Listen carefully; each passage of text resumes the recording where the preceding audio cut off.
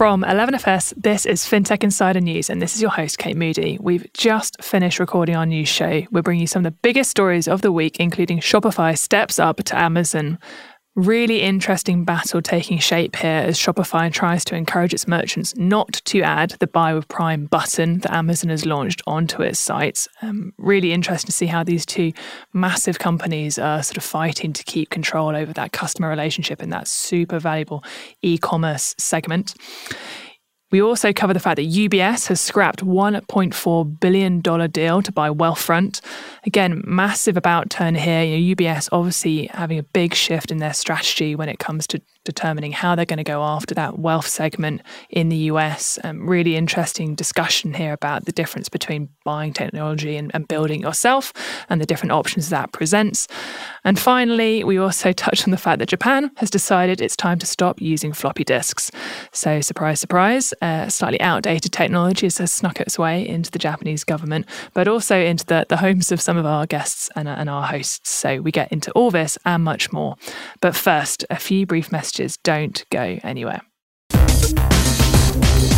Hey folks, the first ever 11FS Awards are coming this November, and we need you, our listeners, to get involved in the nominations.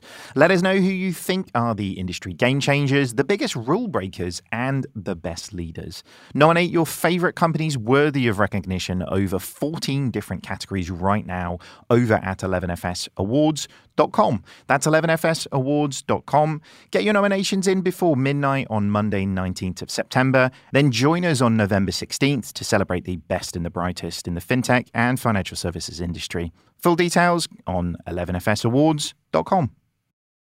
As the leading open banking platform, Tink enables the largest banks, lenders, and payment providers to offer exceptional user experiences. Tink offers the best way to connect to banks across Europe to build seamless services that can reach more than 250 million consumers. And they're already doing this for the likes of American Express, PayPal, and Revolut. To get started with data-driven solutions for customer onboarding, making better risk decisions, or for instant bank payments with the highest conversion rate in the industry, visit tink.com.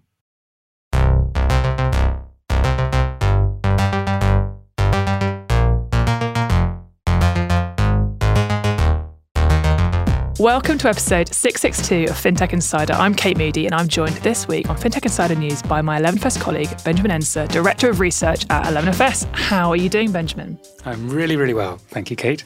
Highlights of your week so far? I'm going to say it's been raining, which is a very odd answer for an Englishman, but it's been so dry here for a couple of months. I'm just really pleased to see tons of rain. I've had other highlights too, but the country needed a bit of water. The country did need water, so hooray for that. As always, we're joined by some very special guests making a welcome return to FinTech Insider. We have Doug Soltis, Editor-in-Chief at BetaKit. Welcome back to the show, Doug. Could you give our listeners a recap on you and BetaKit, please? Yeah, so BetaKit is Canada's tech publication of record covering startups and innovation, and we have a particular fondness. That's a weird thing to say, but I think this is the right group of people to say it with for fintech coverage, and I'm really happy to be here. It also rained here in Toronto, so we needed it as well. We've got some big fall energy right now. Glad to hear. Definitely nothing wrong about being fond of fintech on this show, so you're in good hands. It's also a FinTech Insider debut for Elaine Burke, editor at Silicon Republic. Welcome, Elaine. Would you mind giving our listeners a little introduction to you and to Silicon Republic, please? Yeah, I'd love to. Silicon Republic is a science and tech news website, and we've been publishing news and views on science and technology for over 20 years now, which is a really long time for an online-only publication. I've only been there for about half that time, but I've been editor since 2019. And in those 20 years, we predate by a long shot a lot of the tech that we write about today. We were online before the iPod, but now we have smartphones that are iPods as well as wallets and ticket holders and personal assistants and all of that. And we've been covering that evolution from our perspective in Ireland, where we look both ways across the Atlantic to the US and Silicon Valley, and also across the Irish Sea to the UK tech scene and further beyond into Europe. And we feel really advantaged in our point here, where domestically we have our own substantial tech scene and we are kind of in between those other massive tech scenes. And it's not just the big tech headquarters dotted around the place. We have major financial services and fintech presence here. We've got pharma, medtech, biotech cluster in the West. There's EU research taking place in our institutions across the country. And of course, the startup ecosystem and everything that springs from that. We cover all of it. Lots to keep you busy. Well, thank you very much for joining us. Really excited to get your perspective on the news, some Irish news cropping up in particular that looking forward to getting your take on. So with that, let's get into the news. Our first story we've taken from Gizmodo, and that is that Shopify is picking a fight with Amazon. E-commerce selling platform Shopify has put on its boxing gloves to brawl with the heftiest heavyweight in its industry over checkout buttons. Shopify doesn't want to see Amazon's shiny new Buy with Prime option on its sellers' stores and is using pop-ups to communicate that to them.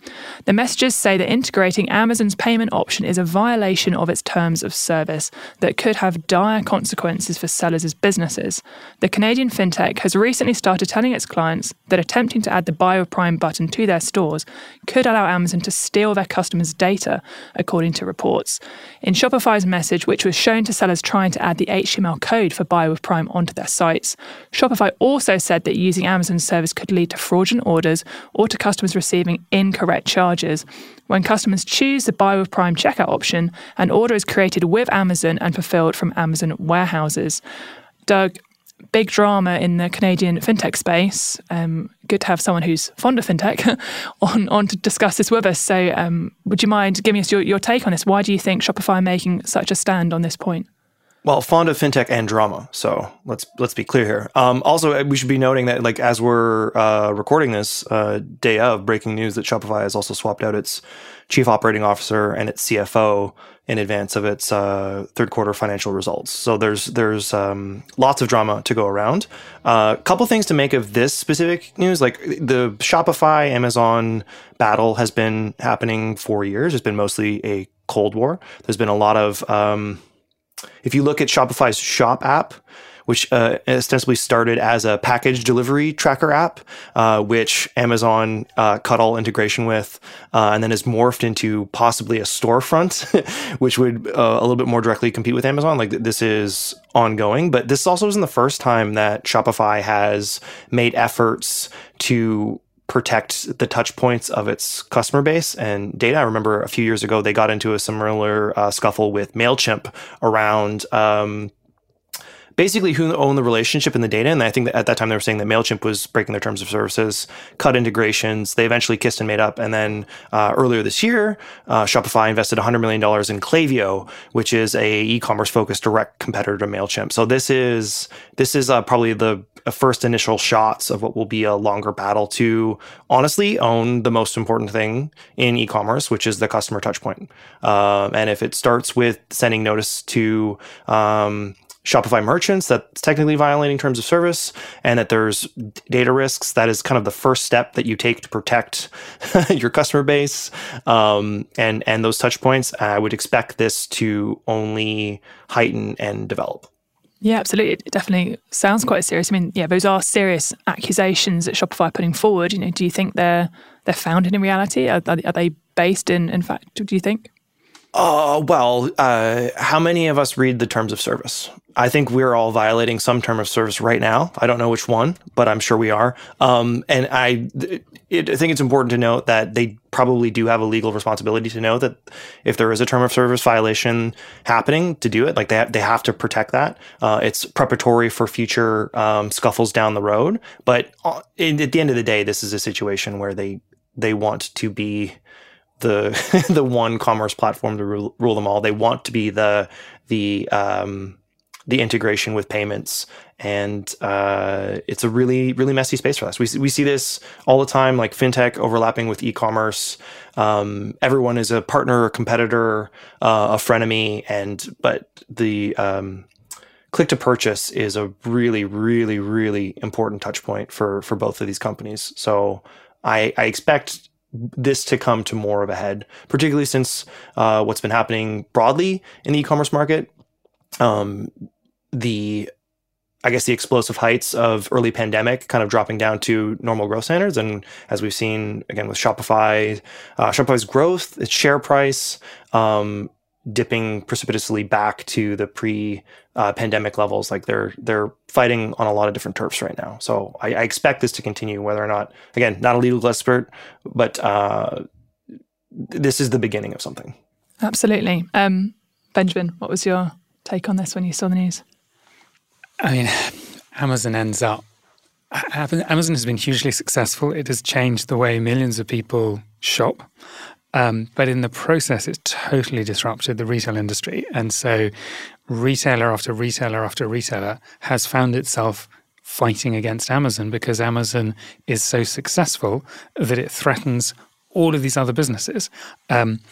So in a sense, it's perhaps surprising that this hasn't come out earlier because Amazon is the big rival to so many other businesses in retail. I mean, this is a huge threat to Shopify. If Shopify brings Amazon in, and yes, okay, that opens up the Shopify stores to more Prime customers, but then if Amazon is fulfilling all of those orders, what does Shopify become? Shopify just gets pushed out. Ultimately, Shopify doesn't have a marketplace. Shopify's got a lot of work to do to catch up with some of the things that Amazon can offer merchants. They've got a lot of work to do to make sure they can fulfill in the same way and offer that kind of support to merchants. Yeah, I'm not surprised Shopify's doing this. It's going to make them unpopular with some of their merchants, but if they don't do this, where are they in 5 years or 3 years? Yeah, it's interesting. I mean, thinking, obviously, Doug mentioned that Shopify have invested in this sort of MailChimp competitor, but they've also invested in, I think, Deliver, that sort of logistics, startup fulfillment service they're building out. So, yeah, I think there's a couple of different areas where, by the sounds of it, they're really trying to invest in bringing even more stuff in-house into their own ecosystem. I mean, Doug, you touched on how important that click-to-buy moment is. I mean, could you break that down for our listeners? Like, why is that particular moment so important? Why is that buy of Prime such a specific threat, do you think, to Shopify's business model? Well, think about like traditional retail, like you want to own the cash register. You want to own point of sale. That's a huge interaction touch point for not only the payment processing, money coming in, coming out, but then also data. And I think it's important. It was an excellent point just made. I almost see it as like a game of Risk. And when you're controlling territory, you need to own those certain countries or territories that are the bridges to other continents. And this is one of those main touch points. And I think it's interesting that Shopify did frame it in terms of, hey, our valued merchant, you should be aware that not only is this a violation, but your data is at risk, which I think is a narrative we're going to hear continue. But the Deliver example is another that on the back end, the logistics and fulfillment is just another one of these battles where we see overlap. So I think, in the game of Risk that is e-commerce, you have to control as many bridges to revenue as possible, particularly now. And I really like that point you made about Shopify warning its customers that they're at risk because, of course, they too are threatened by Amazon. Because Amazon is so successful in so many categories of commerce that lots of merchants using Shopify are themselves potentially going to get squashed by Amazon. Yes, I mean there's so many different dynamics at play here. I was trying to think about it from the customer perspective.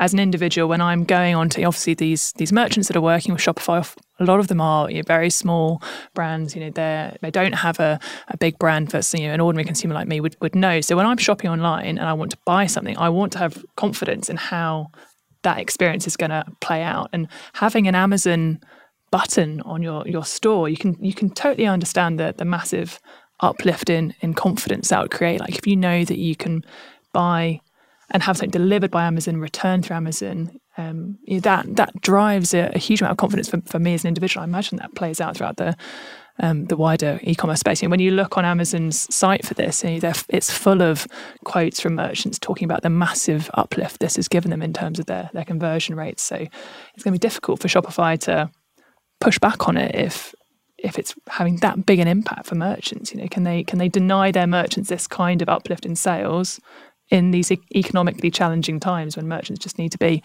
pushing for as much revenue as they can? Well, they tried it previously with the MailChimp battle that I referenced before, and it didn't go so well because merchants were like, we really need to use MailChimp and email integration with our customers. I think Amazon is a much more important force in e-commerce than MailChimp was. So it will be interesting to see how that goes. But again, just to your point, like this isn't the first time that Shopify's run up against this. Before Shopify had its own point of sale offering, it was a welcome partner with Square, Canada's Lightspeed, a variety of other vendors. And then you realize, hey, we need another engagement point for revenue. And then all of a sudden, all the people that you were working with are now competitors and possibly still partners. So I think when it comes to the business of buying and selling, you can't help but be fighting on multiple fronts. To the trust component, the last time I was on this podcast, we talked a lot about the battle that fintech companies face against incumbents when it comes to trust. It's like there's no one more trusted when it comes to commerce than Amazon. Full stop. I think the data point is a really well-made one, though, because, I mean, if you are getting Amazon involved as a merchant, I mean, there's an argument to be made that Amazon's success is built on the back of having hoarded a lot of the data from many, many, many third-party resellers on its site. And it's literally under anti-competitive investigations because of those kind of practices that have alleged to have taken place. So I think that could be probably Shopify's strongest argument to try and encourage its merchants away from this practice of the buy with Prime button, because there are other legitimate services that aren't Amazon that specialize in payment delivery and that side of fintech, and not also, we're giving you the payment button, but we're going to, on the back of that, sneak in some code that might also steal your data. And I'm not saying that that's what Amazon is doing, but that's what's allegedly something that they could do. And we see that already with other behemoths like Facebook, now Meta, and how it has been able to hoard data and stuff like that. And even a recent investigation by a developer saying that if you are browsing within in-app browsers and certain apps, they are also scraping data. And that's how these businesses become as big as they can get, because they get you on their site as a business and they learn from your business. And then they replace your products. Yeah, so to my point, the trust I was referencing is consumer trust. I think on the other end of the spectrum, I don't know if there's trust there with Amazon. And just to Elaine's point, like this leads entirely into Shopify's brand of arming the rebels against the empire. And who is the empire? The empire is Amazon. Now, whether that it's a very compelling narrative. Star Wars fans, we see you. But I'm not sure if that narrative, where that meets with business decisions. And it's a compelling decision to make to add one-click purchasing to your merchant page, right? So we'll see. Absolutely. Well, yeah, really great debate. Thank you so much for all your perspectives. Definitely one to keep an eye on. Lots of potential changes in this space coming. As you've mentioned, Doug, obviously lots of changes happening at Shopify as well more broadly. So I think we'll definitely be keeping an eye on that as we go through the next couple of weeks. Our next story comes from the Irish Times. So that's Wayflyer has secured €254 million in debt financing from Credit Suisse. Irish startup Wayflyer has secured $253 million, that's €254 million in debt financing from Credit Suisse. Wayflyer provides e-commerce stores with affordable unsecured loans to allow them to fund advertising and inventory in advance of selling items. It also offers detailed analytics to help clients to improve their sales performance. This new financing follows a $300 million debt financing deal with JP Morgan in May this year and a successful Series B funding round that valued the company at $1.6 billion. The e-commerce growth platform said the backing from the two financiers highlights the robustness of its business model and its position as a trusted growth partner by e-commerce businesses. More e-commerce news. Elaine, great to have you here for the Irish perspective on this. Obviously, this is in your neck of the woods. So are Wayflyer part of a wider trend of Irish fintech success, or are they an outlier? What do you see? Well, Ireland's biggest tech success story is arguably Stripe, which is a fintech and payments company. But in Stripe's case, we mostly lay claim to that success for being the birthplace of the Collison brothers who founded the company, Patrick and John. And Stripe was their second or third business, but they established it in San Francisco and they were still very young when they did it. But it's now dual headquartered in Dublin, but it didn't spring out of this Irish startup ecosystem. So we claim it as an Irish fintech unicorn, but it didn't come from Ireland. It wasn't really built here. Wayflyer, on the other hand, like some other recent Irish unicorns like Flipdish and the regtech firm Finergo, they have been built here in Ireland and grown here in Ireland. I think that's what makes them a big deal to the startup community here. And there's so much fintech talent here because we've had such a strong financial services industry here for years. And I think it's an industry that's better understood here because of that financial services backbone. So when you have innovators coming up with ideas in the fintech space, there's a lot of a wealth of experience in the broader industry around financial services to understand what they're bringing to the table. I think financial services, because it's been bedded down much longer, the big financial players have also supported accelerators and innovation hubs in the scene here. For that fintech industry, they've tried to actually drive some innovation themselves, see if they can find innovators that they can maybe employ and then become their own in-house entrepreneurs. It's a highly organized and connected community, and these ingredients, they've all been there for a while, but they're only now really cooking up results, I think. Yeah, absolutely. And you've outlined, I think, really well there kind of some of the ingredients of success in the Irish ecosystem more broadly. How much do you think that explains Wayfly's like individual success? Obviously, they were founded in 2019. They're already unicorn status. How can we explain that meteoric rise? Is it purely down to the ecosystem, or are there other things that are at play here? Financing.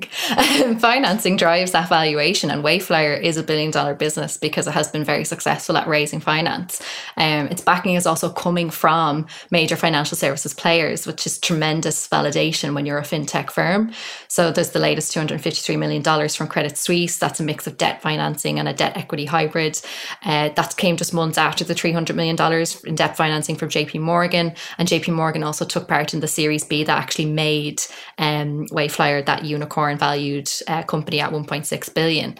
And another strength is that it went international early. That's something that the CEO and co-founder Aidan Corbett has said was key to Wayflyer's success, is that they built the company out of Ireland, but they didn't want to just make the company an Irish company to begin with. They went international as early as they could. They wanted to prove themselves as an international e-commerce finance player early on. And in the first month, they launched in the UK, which is a great market to launch in for a fintech product. In month 2, they were in the US. Within 5 months, they were trading successfully in Australia. So they had this rapid internationalization. And I'd say that was probably helped along as well. Like, it's no surprise the markets that they chose, UK, US, Australia, massive Irish connections in those countries. Like, I mean, we're practically invading slowly but surely in our own little way. And that connectedness in the Irish tech scene in general, not just in fintech, is really, really important. We don't talk about 6 degrees of separation in Ireland. It's like 2. So you can very easily make connections with people once you know one Irish person. Like it's insulting when foreign people say to you that if you're Irish, you might know everyone else in Ireland, but it kind of isn't wrong. Like, it's not that hard to draw up connections here. And the same goes for the diaspora. Once you land on the ground in the US, UK, or Australia, you will find an Irish person soon enough. You'll kick it off with a conversation, and you'll probably be able to make some connections and grow there. Yeah, it's fascinating. Obviously, you touched on the fact that the Collinson brothers have launched Stripe in the US, but are from Ireland. That's kind of, I suppose, the most obvious example of that transatlantic Irish US kind of connection. I mean, how important is that transatlantic? I mean, we talk about the special relationship in the UK between the UK and the US, but it sort of seems to me maybe like the Irish US relationship is pretty special right now too. Yeah, and I think certainly post Brexit, if I can throw that terrible word back into the conversation, the Irish-US connection has become even stronger. Already was very valuable, but we always had this special relationship with the UK. The UK is our neighbour, and it's a huge market to make a play into. So it was always very important to Irish entrepreneurs. But Brexit made some complications there, and then people started looking further across the EU, but also more and more relying on that US connection, which we've had for years. We've had since the great amount of emigration that happened in the US. There's lots of Irish connections there. There's tons of Irish people in Silicon Valley. The amount of webinars or things that I'll tune into, and I'll hear this kind of hybrid West of Ireland, California accent coming through, and I'd be like, I know that guy's from Ireland. And I looked them up, and definitely they studied in UCD and they went over to the States young. Like, there's a huge amount of people over there. And yeah, I think that it's a sense of connectedness, but it's also, it's not unusual for us to be eyeing up the US market. We have an advantageous point where we are. We have a lot of tech headquarters are here. So a lot of people in the tech scene have heard of Ireland. Like, we're a tiny little nation on the edge of Europe. We shouldn't be as famous as we are. But when you've got your Facebook headquarters here, you've got your Twitter headquarters here, you've got Google headquarters here for EMEA, it makes you a well-known entity. It's also been advantageous to have our positioning even in time zones. Like there's operations that happen 24/7 because of that base in the US and a base in Ireland, because of the way the time shift happens. And I've spoken to plenty of people who run the EMEA offices here saying that that's a huge advantage as well. It's just, we kind of see ourselves as a little bridge from the US into Europe. And I think they see it that way as well. Sure, that's how they connected to us in the first place with the first transatlantic cable. Like it goes back that long, this relationship does. Absolutely. Benjamin, what did you take from this story in terms of the state of e-commerce in general? I thought what was interesting about this story is the financing of e-commerce, because if a business is an e-commerce business, you can see how it's doing, right? Because you can get that digital data on the performance of that business day in, day out, literally by hour, minute by minute. So you can see whether a business is healthy. You can see the trajectory. So what I think is interesting is seeing these specialist lenders emerging that are valuing digital businesses more intelligently and taking advantage of that to say, hey, there are some really good businesses here, and actually there's some lousy ones, but we can spot the successful businesses faster and lend to them faster. And I think, it's a very smart dynamic. It's taken, some traditional banks too slow to spot the opportunities in growing parts of the digital economy. It's too slow to take advantage of new sources of data. So fantastic to see new lenders jumping into that space to help all these really interesting, digital startups.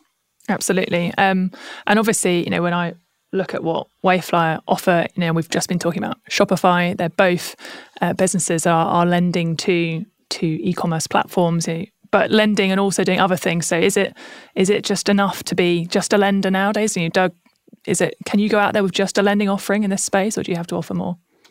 Well, that's a really interesting question, particularly now, because, as I'm learning about Wayflyer, I feel like I'm always the bearer of bad news when I'm on this podcast, but that's just the way that Canadian fintech has been going. Note that Clearco, which offered a similar service, just pulled out of every market other than North America, including Ireland. For a variety of reasons, but particularly right now in this space, there's some headwinds against this type of lending. You have Apple impeding on Facebook tracking, which has made marketing for e-commerce very difficult. You have global interest rates rising, which makes the terms of this financing a little bit more difficult to satisfy and backstop. And then you just have, because of war in Ukraine, there's a lot of reasons why the target customer base has been burdened. So that forced Clearco, which seems to be, I don't want to say ahead, but followed a similar trajectory to Wayflyer, to just completely pull out of every market other than North America, because it couldn't find traction. So I'm wondering how this will proceed. Because even then, you mentioned Shopify. Clearco offered similar types of lending when it came to fulfillment lending and other types.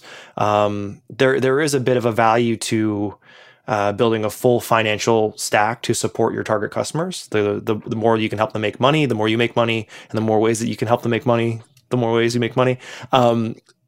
But I'm uncertain about this specific vector right now. I'd be very interested to see how this company continues, and if its pathway to expansion, if its insights, if its metrics continue, if they have a bit of a secret sauce or just a better approach than some other companies that we've seen completely run up against it in the last year as the economics shifted.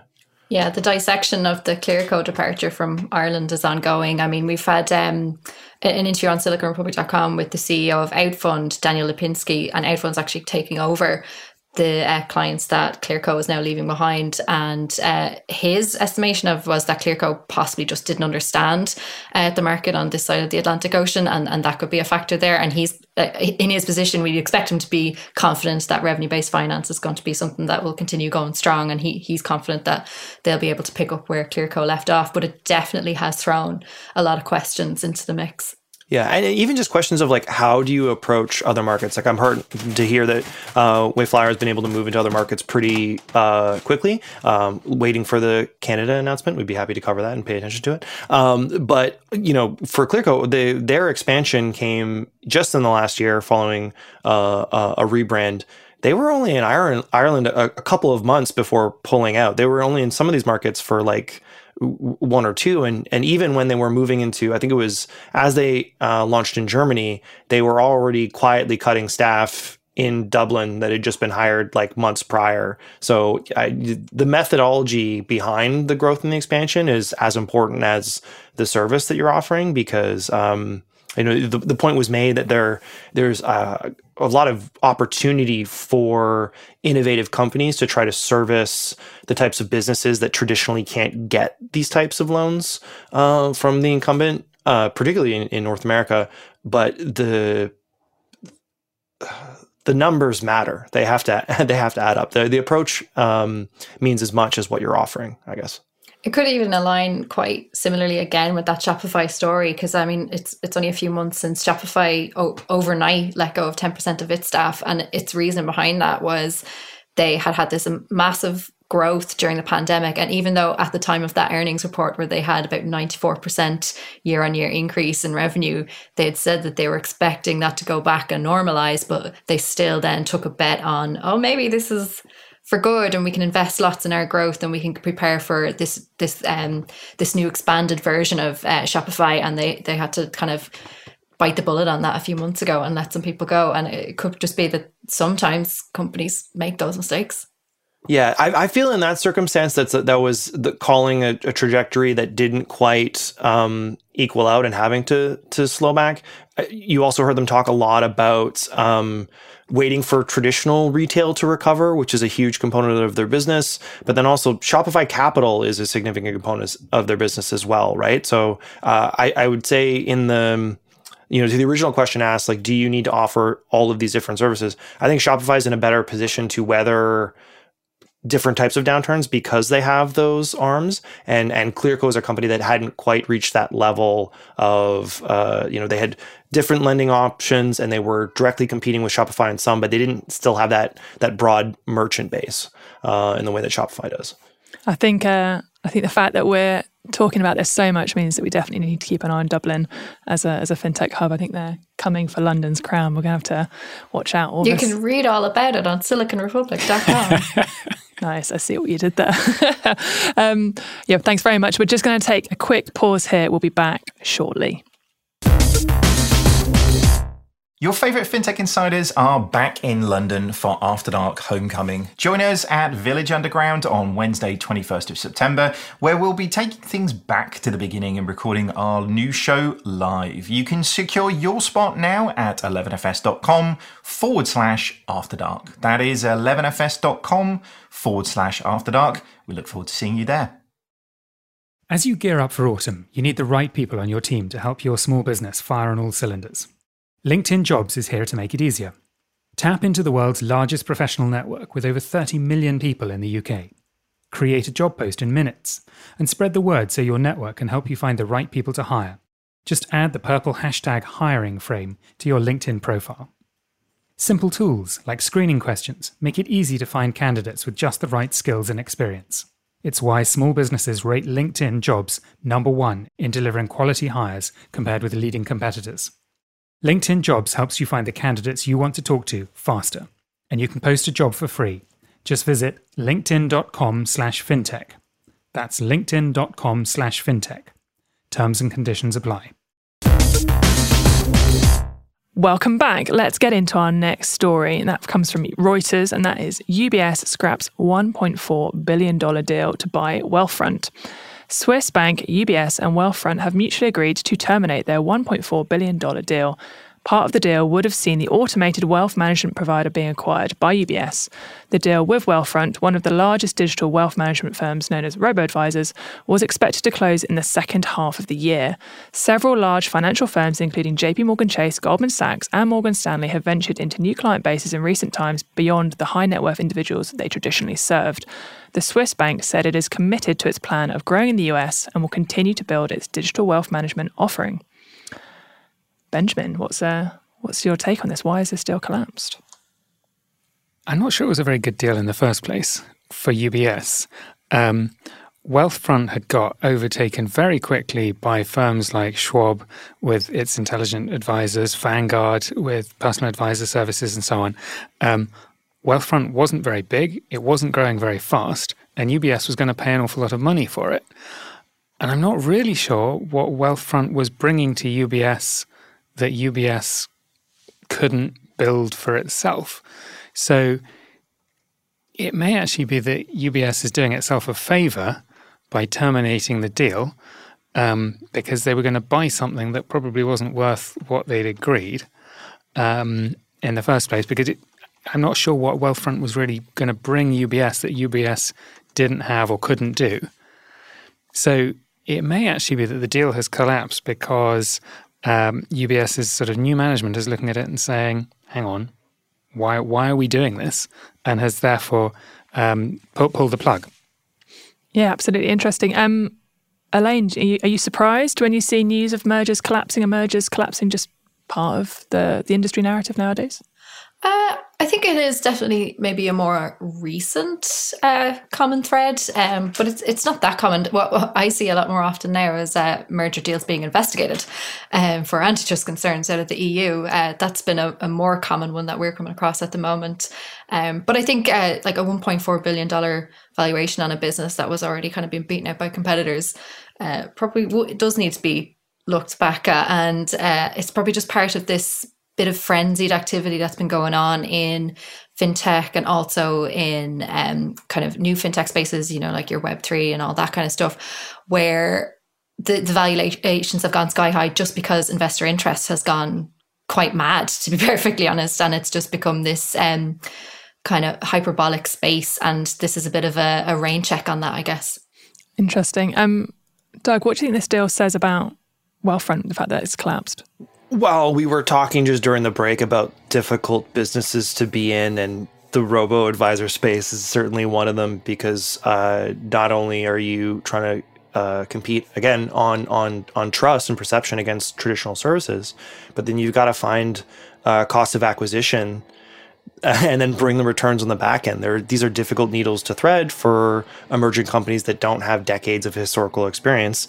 But the thing that stood out to me with this, and I think it's, you know, whether or not this was a bad deal, there's also maybe an opportunity to wait 6 months and you can just buy their book of business, depending upon how things go. Do you have to complete a full deal, or can you wait for better terms down the road? But what stood out to me, the magic name that maybe startups were overreaching, Tiger Global was invested in the last $200 million round. And I think that's indicative of, one, a lack of diligence, but then two, a belief that pumping insane amounts of capital into a business will inevitably lead to success. And we have been seeing the results of that for a variety of companies around the world over the last, basically since the start of 2022. Benjamin, obviously, you were talking about maybe not being a good deal for UBS in terms of, you know, the money spent on building the capability. But, you know, I think if I remember correctly, they initially talked about it also being a deal to acquire talent and to bring in the talent that Wealthfront had. How do you see that playing out? Is acquisition an effective strategy for bringing in talent and innovation into incumbent banks? Well, so interestingly, the chief executive of UBS Americas, appointed in July, is a lady called Noreen Hassan. Now, she was part of Schwab building intelligent portfolios back in 2014. And I remember watching that at the time and being blown away at how quickly the incumbent Schwab and also Vanguard responded. Right? They were on top of Wealthfront and Betterment within about 12 months. They'd launched propositions that were better. Right? We often talk on this podcast about how slow established firms are, how the incumbent firms, they don't move. Schwab and Vanguard moved like lightning. And Noreen Hassan was part of that. So she built a better proposition at Schwab 7-8 years ago. She then went to Morgan Stanley, integrated E-Trade. So she's probably looked at this deal and said, what do I get by bringing in people at a company I beat 8 years ago? Beat's a bit of an exaggeration, but Schwab, with a much bigger brand, was able to win more customers. So I think it's an interesting one, because I think there are some really smart people in the US brokerage industry. And I think in this case, they're like, well, actually, the incumbents are ahead of the startups in some areas. And I'm sure there are some super smart people within Wealthfront. But I think maybe UBS is looking at this and saying, actually, we don't need these people to execute our strategy because we already know where we're going. And actually, maybe in this case, maybe bringing in another culture, maybe that was going to slow UBS down more than speed it up. And it depends on where you are. But maybe the judgment was actually, in this case, it's not going to help us move faster. Or just hire the talent without having to buy the company. Well, yeah. In this case, that may turn out to be as you say. But the acquisition of talent strategy has worked for a very, very long time. I mean, Apple is buying companies quietly in the background all the time. We credit all the innovation to Apple, but they bring a lot of it in-house by picking up small companies that they keep their eye on. And a lot of big tech has done that. So I can see why that is still kind of seen as a solid strategy, but you probably need the acumen of the people at Apple or the big tech people to really evaluate those companies you want to take on board. I think my hypothesis would probably be that those acquisitions have been or seemed successful when the company that's acquired has been a sort of infrastructure provider or they've been absorbed into that sort of behind the scenes technical platform. I think we've generally seen quite a lot of failures when it comes to acquisitions of customer facing propositions. You look at Simple, I think, being the obvious example, a sad story of them being purchased and then basically sort of broken and dumped on the roadside. So we've not seen a great track record of acquisition of talent in those consumer facing offerings, I would say. Is there another angle to this? Like maybe UBS wasn't interested, but maybe they were fine with the talent, maybe they were fine with the tech or the knowledge. They just don't want the customer base at this point. Because speaking as an elder millennial, I'm holding on to that by my fingernails. I'm just wondering if it's not a great time to be investing in a generation of people that don't have wealth to invest.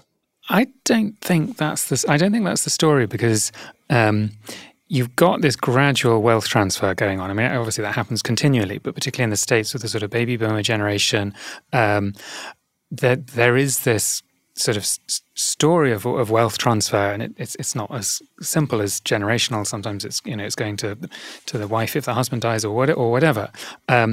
But that your generation is exactly the people that the big US investment brokerages want to attract. I mean, okay, you're Canadian, so they're not interested in you, but the big absolutely not. But big firms absolutely want to get those customers who are getting into their sort of peak earning potential and so on. So I don't think that's the story. But Wealthfront's only got 470,000 customers now. 470,000 people is a lot of people. You put that in Irish context, it's huge. But in an American context, 470,000 is not that many customers. And the rate they were paying for meant they were paying an awful lot of money for those customers. And Wealthfront isn't profitable, I believe. Correct me if I'm wrong. So it was an unprofitable business, not a huge number of customers. I think that maybe, I think there's a number of reasons why they maybe walked away. I would love to know how many billion-dollar valued companies are profitable, because plenty of tech startups that reach that valuation have yet to kind of figure out their revenue model a lot of the time.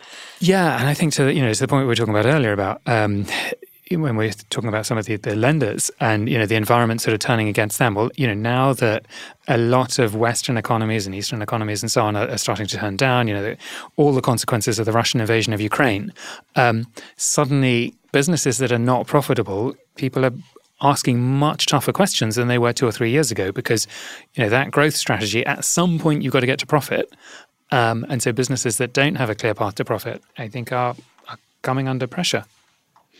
Absolutely. Well, let's keep an eye on what UBS do next. As you say, if they're going to potentially try and take things on themselves, that could be a really exciting thing to see happening in the market. So we'll keep our eyes peeled. Our next story comes from the BBC, and that is that new shared banking hubs are going to open in 13 more places in Great Britain and Northern Ireland. 13 locations in the UK have been earmarked for shared banking hubs to ensure services are available in areas where the last bank branch has closed. A swathe of branch closures have raised concerns about access to cash for those who need it and difficulties for small businesses trying to deposit takings. 12 other areas have previously been identified, but the doors have opened on just 2 of these. A banking hub is a shared service that operates in a similar way to a standard branch, with a counter service run by post office staff where customers of almost any bank can withdraw and deposit cash, make bill payments and carry out regular transactions. Trickier inquiries are dealt with by a representative from one of each of the major banks, who each visit once a week. Among the 13 new proposed banking hub sites, 4 are located in Scotland and 1 is in Kilkeel in Northern Ireland. So, my Irish family who live in Scotland actually now, just to confuse things, when I first told them that I was working for 11FS, my uncle said to me very crossly, are you personally responsible for bank branches closing? And I didn't quite know how to answer him. But Benjamin, has the fintech revolution thought enough about bank branches? Is fintech responsible for the death of bank branches? I don't know that what's important here is bank branches. I think what's important here is services for everyone and making sure that everybody continues to be able to access banking infrastructure, right? So, we used to have telegraph offices where you would go to send a message, right? We don't have those anymore. So we don't necessarily have to have bank branches. What we do have to have is access to money and access to banking services for everybody. So I think this is great because actually bank branches have really been losing money for ages. It costs quite a bit of money to rent a building, to maintain a building and so on. It doesn't make sense in smaller towns and large villages to have 2, 3, 4 branches operating. It's just not cost effective. That's why we've seen all sorts of solutions like mobile branches, as in a lorry, a truck that, drives around to different communities. I think this shared service model makes a lot of sense. I'm surprised we haven't seen more of them, honestly. Interesting. Elaine, what's your take on this? I mean, it's a good idea when it just makes sense when you hear it. Like when I was reading about this, I was like, we need this. Absolutely, we need this in Ireland. I would love to see this take shape over here because we've had plenty of bank closures here. We've had banks literally pulling out of Ireland this year. And I just hear from people, I'm the same. I work in tech and for some reason I get the complaints when banks decide technology is better than humans in place, and people are asking me why that's happening, and I'm like, I don't agree with it either. I think it's terrible service, and I love the idea that if people could go to these in-person services, that the banks are actually kind of competing on the same turf as well. I mean, if you're going in to meet with a representative and they're only there one time a day, or if you're there and you see how amenable they are to another customer or something like that, that could be like the banks could really compete here for actually like taking new customers on, people that might switch services. And people are very, very slow to switch banking services because it's something that they set up and forget about. Whereas if you had like an interaction with a bank and then you saw someone else with an interaction with their bank on the same turf, you might start to reconsider those things and start switching. And there are advisors that say it's a good idea to be switching those services if we ever just thought about it for once in a while. I think there's a lot of positive things that can come from this in terms of service for people, and it's not necessarily like digitally led service, but I'm really loath to kind of go for like all this idea of like full cashless society and none of this in-person stuff, because that in-person stuff is very, very valuable. It's very, very valuable for the banks themselves to ensure customer retention, because if something serious is happening with your money, it's not just your day-to-day payments. You want to deal with a human being. You don't want to be fobbed off or dealing with a chat robot or something like that. Like, this is your money. It could be your whole livelihood that you're trying to have a conversation about. It would be very dangerous for banks to go down a route of full digitization and to forget about people who deal in cash and also people who want to have conversations with human beings. Doug, we've got very excited so far. You branded yourself earlier as the bringer of bad news. Can you see any challenges for this? Any things we should be watching out for? I want to move. No, I think this is amazing. The bad news is all in Canada. And I'll preface this by saying recently, for the second time in a year, Canada suffered a major telecom outage from one of the major Canadian carriers, which not only brought down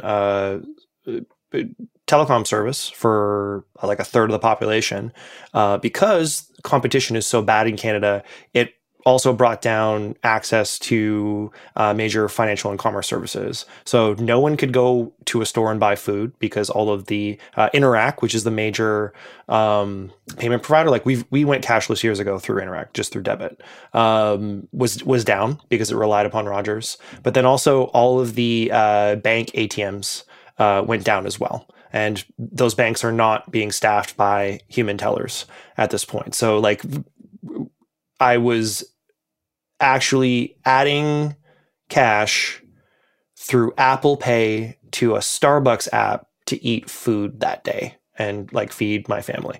So I am coming to this from a variety of perspectives where there is limited competition in Canada. Canada is a huge country. Most of the population lives very close to the US border, but there are people in remote regions who don't have bank services at all or access. There has been no movement towards any sort of consolidation of physical bank spaces. They've just been closed or limited service. It's very, very bad. I think this is incredible because for some of the points made, consolidating these, which I think the banks would initially see as a cost-saving measure, actually forces competition because they're putting their services right up against each other. And it's not just get a free iPad with switching your account type thing. Now, again, there's no competition in Canada on a variety of fronts, particularly when it comes to banking. But I think this is a great initiative. Benjamin, I mean, they're probably maybe being a bit greedy here, but are there any services that these branches aren't currently offering that you think they should be offering? Yeah, I think the really obvious one is more financial advice to, along the lines that Elaine was saying. People who live in, smaller towns or villages or, remote parts of Canada or Australia or Ireland or wherever, they need financial advice just as much as everyone else, right? So how do they get that? And it's very, very hard to get advice from a computer or trust a computer. People want advice from a human. I think the big opportunity here is video. We're using video to see each other, although even though this is a podcast, there's a big opportunity to bring video into those so that people in Kilkeel, in County Down or wherever they are, can speak to a mortgage advisor or an investment fund advisor or whatever who may be sitting in Belfast or wherever, right? So I'd like to see video getting deployed into this, so that into these branches, so people can get advice. Because yes, I want cash. Yes, I want transactions. Yes, of course, I want food. But people also need advice on their financial situations, and generally, people want that from a human. So, how do you provide financial advice through these shared service centres? And it goes back to the point made earlier about trust as well. I mean, just Googling for financial advice probably isn't the best route to find it. You might find all sorts of dark alleyways that you end up going down that way. So to go into an institution that has been labelled as a safe space to get online and speak to definitely vetted people who can offer this kind of advice would be so valuable to people and make them feel safe about doing it as well. People that might not feel safe about doing it online might actually become more comfortable online banking by being presented with a safe space within which to do it. And just today, there was news in Ireland about how the money and advice budgeting services in Ireland, we call MABS, has been getting lots more inquiries for people looking for financial advice because we are in this crunch of the cost of living. And that's going to become even more important over the next few months. That's a great point. We've seen that happen in telehealth as well, particularly in Canada, was the pandemic basically broke down any of the red tape that was preventing health tech services from offering like teleconferencing or things like that. That was actually like not legal or not allowed. And that was kind of waved away during the pandemic. And there was a huge movement towards, particularly with mental health services, like safety concerns, accessibility, and just like, why are we sending old people to a place where everyone else is sick to get their regular checkup? I see the exact same thing happening from a financial lens. I think that's a really great comparison.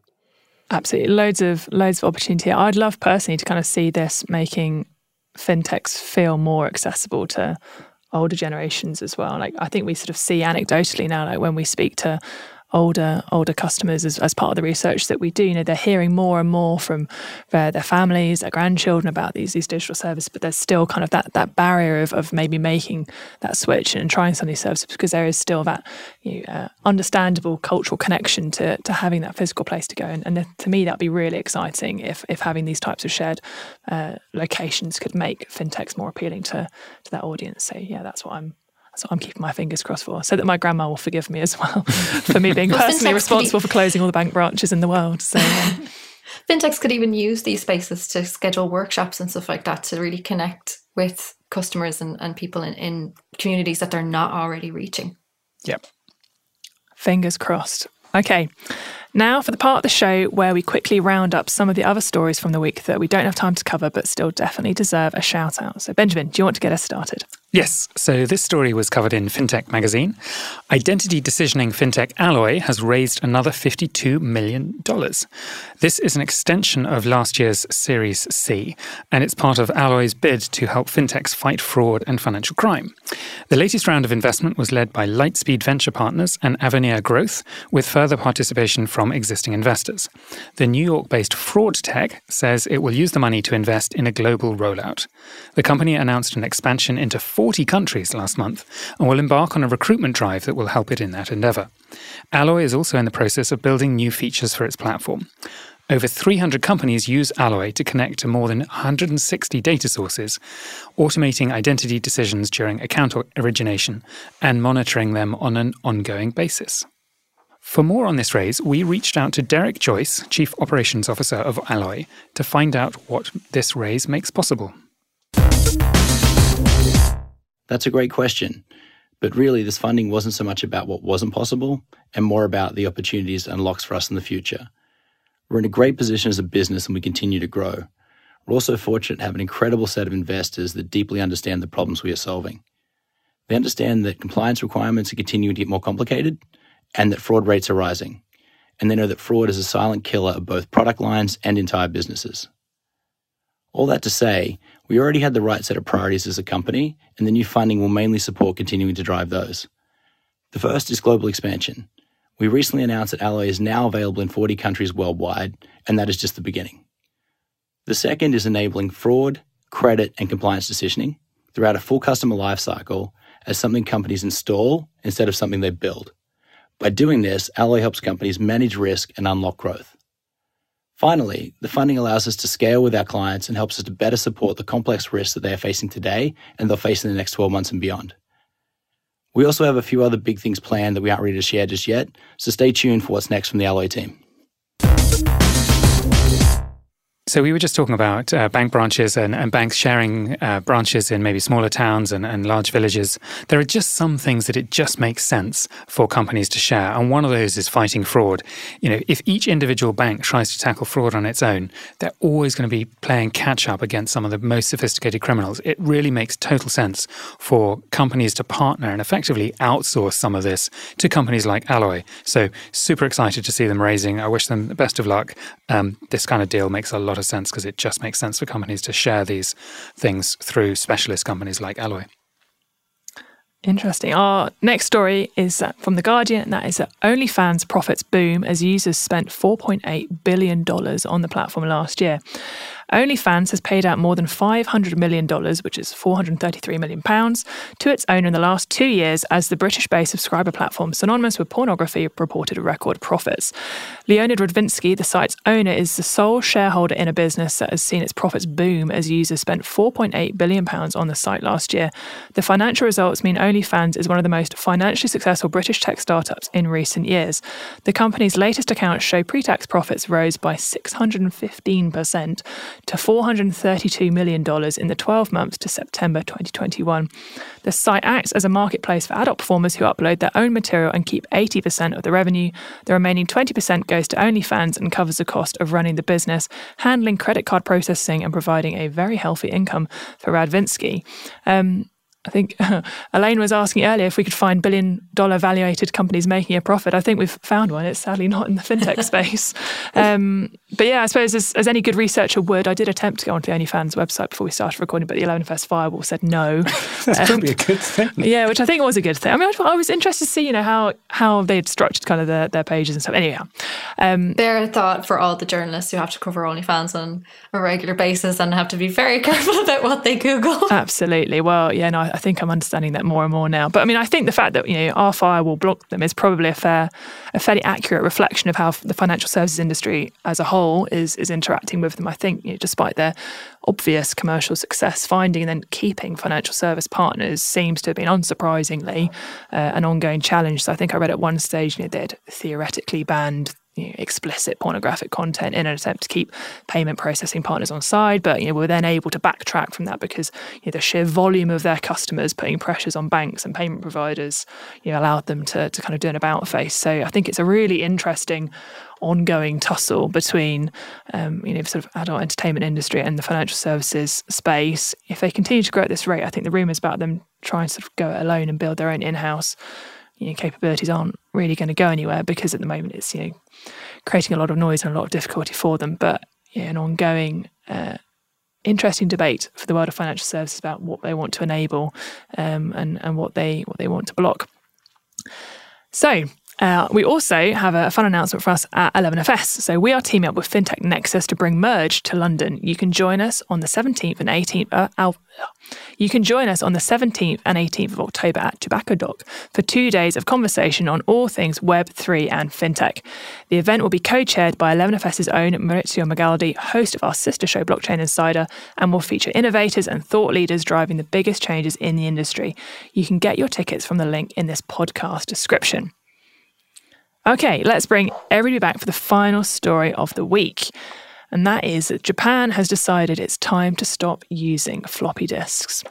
Japan has declared war on old-fashioned tech solutions, including floppy disks and CDs. This is after a government committee found they were still being used to submit applications and other forms in almost 2,000 instances. Taro Kano, Japan's digital minister, hit out against their continued use despite far more effective solutions becoming available in recent years. Japan's digital agency is now set to change regulations to permit usage of modern online services. Various explanations have been offered, including poor digital literacy and a bureaucratic culture with conservative attitudes. I'm looking to get rid of the fax machine, and I still plan to do that, Kano told a news conference this week. Wow. I mean, Benjamin, you were talking about telegraph offices earlier. Maybe I should come to you first for a view on floppy disks.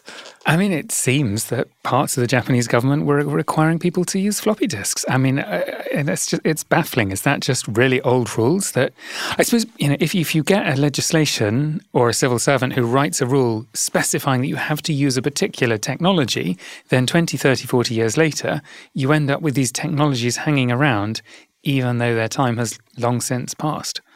And I suppose that's the lesson for legislators: is write legislation that's technology agnostic. Elaine, have you got any floppy disks hanging around in your house? I don't, but I am currently surrounded by a lot of CDs on my left and a lot of vinyl in front of me, and I'm pretty sure the new Arctic Monkeys album is coming out on cassette. So I'm just wondering how the Japanese ministry is just a bunch of hipsters or something. I wasn't immediately getting that vibe from them based on the news coverage. I mean, Doug, what's your view? Floppy disks, hipster, out of date? It's not even hips. Like, there's not enough access to this for it to be hipster. Like, this isn't even cassette. Like, they're going to put out a press release saying that they've adopted SCSI drive technology, holding 100 megabytes, and that's going to be a really big deal for them. The question of like, where does one even get a floppy disk? Is this actually even a floppy disk, or is this like the 3.5-inch disc? This is where I reveal my age. I have a lot of affection for outdated forms of technology. I still use mini discs for audio in addition to CDs and vinyl, because there's something tangible to this. But when it comes to just like pure data transfer, this is not it. These things can hold less than an email attachment, essentially. But it's probably a case of that point what was made earlier about, tech makes an update on you and then things change and you have to change with it. And think of how long running government departments are. I mean, they're not companies that are a few decades old or something like that. They've been around for a really, really, really long time, and they're very, very slow to change and to adapt to things. So I'm not actually hugely surprised by this because it's a government thing. I remember when I think when Windows 10 was coming out back in the day, there was all this talk of how many government services, public services, were relying still on things like Windows 98 and further back than that. And that was going to be this like critical problem once Microsoft stopped supporting those things with their security patches and stuff like that. So when it comes to government services, this isn't uncommon. I mean, floppy disks is taking it to a new extreme, but is it that surprising? Yeah, well, I think the last time I was on the podcast, we were talking about the death of Internet Explorer, and I mentioned that the province of Quebec in Canada, a bunch of their health services still required Internet Explorer to be used to access like health information, which is very bad. I think definitely agree with you. Governments are more concerned with executing processes than improving them. And there's a balance to be struck between technological backstops. Like we should have hard copies of things. And, I think we, as obvious lovers of vinyl, there's a reason for that because we like having access to our music and not having it disappear one day based upon whatever streaming service decides to remove the terms of service or change it. Again, everyone read your terms of services. But I think this is more just like like there are other, we're talking about floppy disk. I can't even comprehend this. I don't think any of our email signatures are small enough to fit on a floppy disk right now. That's like 1.44 megabytes, isn't it? Yeah. It's not. That's so tiny. That's like smaller than a But GIF. you used to be able to get a whole game on those 3.5 megabytes. Like, I mean... on multiple disks that you would install. I definitely played games that were on a floppy disk. Maybe On I'm a one bit older disk? than you are. Are we talking Commander Keen? I can't remember what it was called. It was probably just looking at screen I don't grabs know and if we calling want to that a have game. an technology age off here. I don't think anyone wins in this conversation. But I'm with it. Like let's go pure floppy disk, Johnny Mnemonic style. Like the future There is is something now. to the physicalness of it because they were holding their own data at the end of the day. It wasn't in a cloud somewhere that they didn't control. So there is something to be said for that. Maybe not on floppy disks, but I wonder constantly about the day that a data center just collapses and everyone loses historic records or something important data-wise because there's the physical control element has kind of been offloaded onto the air quotes cloud, which is a physical system that's just based somewhere else. Back up your data. Yeah. Check your terms and physical conditions, back up your data. that you have. Yeah. Benjamin, what floppy disks have you still got lying around the Ensa household? Do you know, I actually do have some floppy disks from No. years ago. I just never got rid of them. I mean, they've probably been sat in a drawer for 20 years. I doubt I've even got anything that can read them anymore. I've just never thrown them out. My wife will be cross when she hears that. Actually, she doesn't listen to this. Have you ever shown them to your children? Do they know what they are? I did remember hearing about a comment of someone young who when shown one, said, "Why have you printed out a physical version of the save icon?" Because, younger people have no idea what a floppy disk is. Not unsurprisingly. That's where it lives forever. It will always be in the save icon. It's the eulogy to the floppy disk. It's a gravestone. But it won't, because when our generations are past, no one will know what it. Well, maybe it will. Rest in peace, floppy disks. That wraps up this week's news show. Thank you so much to today's guests. It's been a great conversation. Where can people find out more about you, Benjamin? I'm Benjamin Ensor. I'm on LinkedIn, or you can reach me through 11fs.com. Brilliant. Doug? You can find me at betakit.com, on the Betakit podcast, or at Tron, Tron, on Twitter. Awesome. And Elaine? So siliconrepublic.com, and we are at Silicon Republic on all social platforms, and I am at Critical Red Pen on Twitter. Brilliant. As for me, you can find me on LinkedIn, Kate Moody, or on Twitter at k8.moody. Thank you so much for listening. You can join the conversation on social media or email podcasts at 11fs.com. Thank you very much. Goodbye.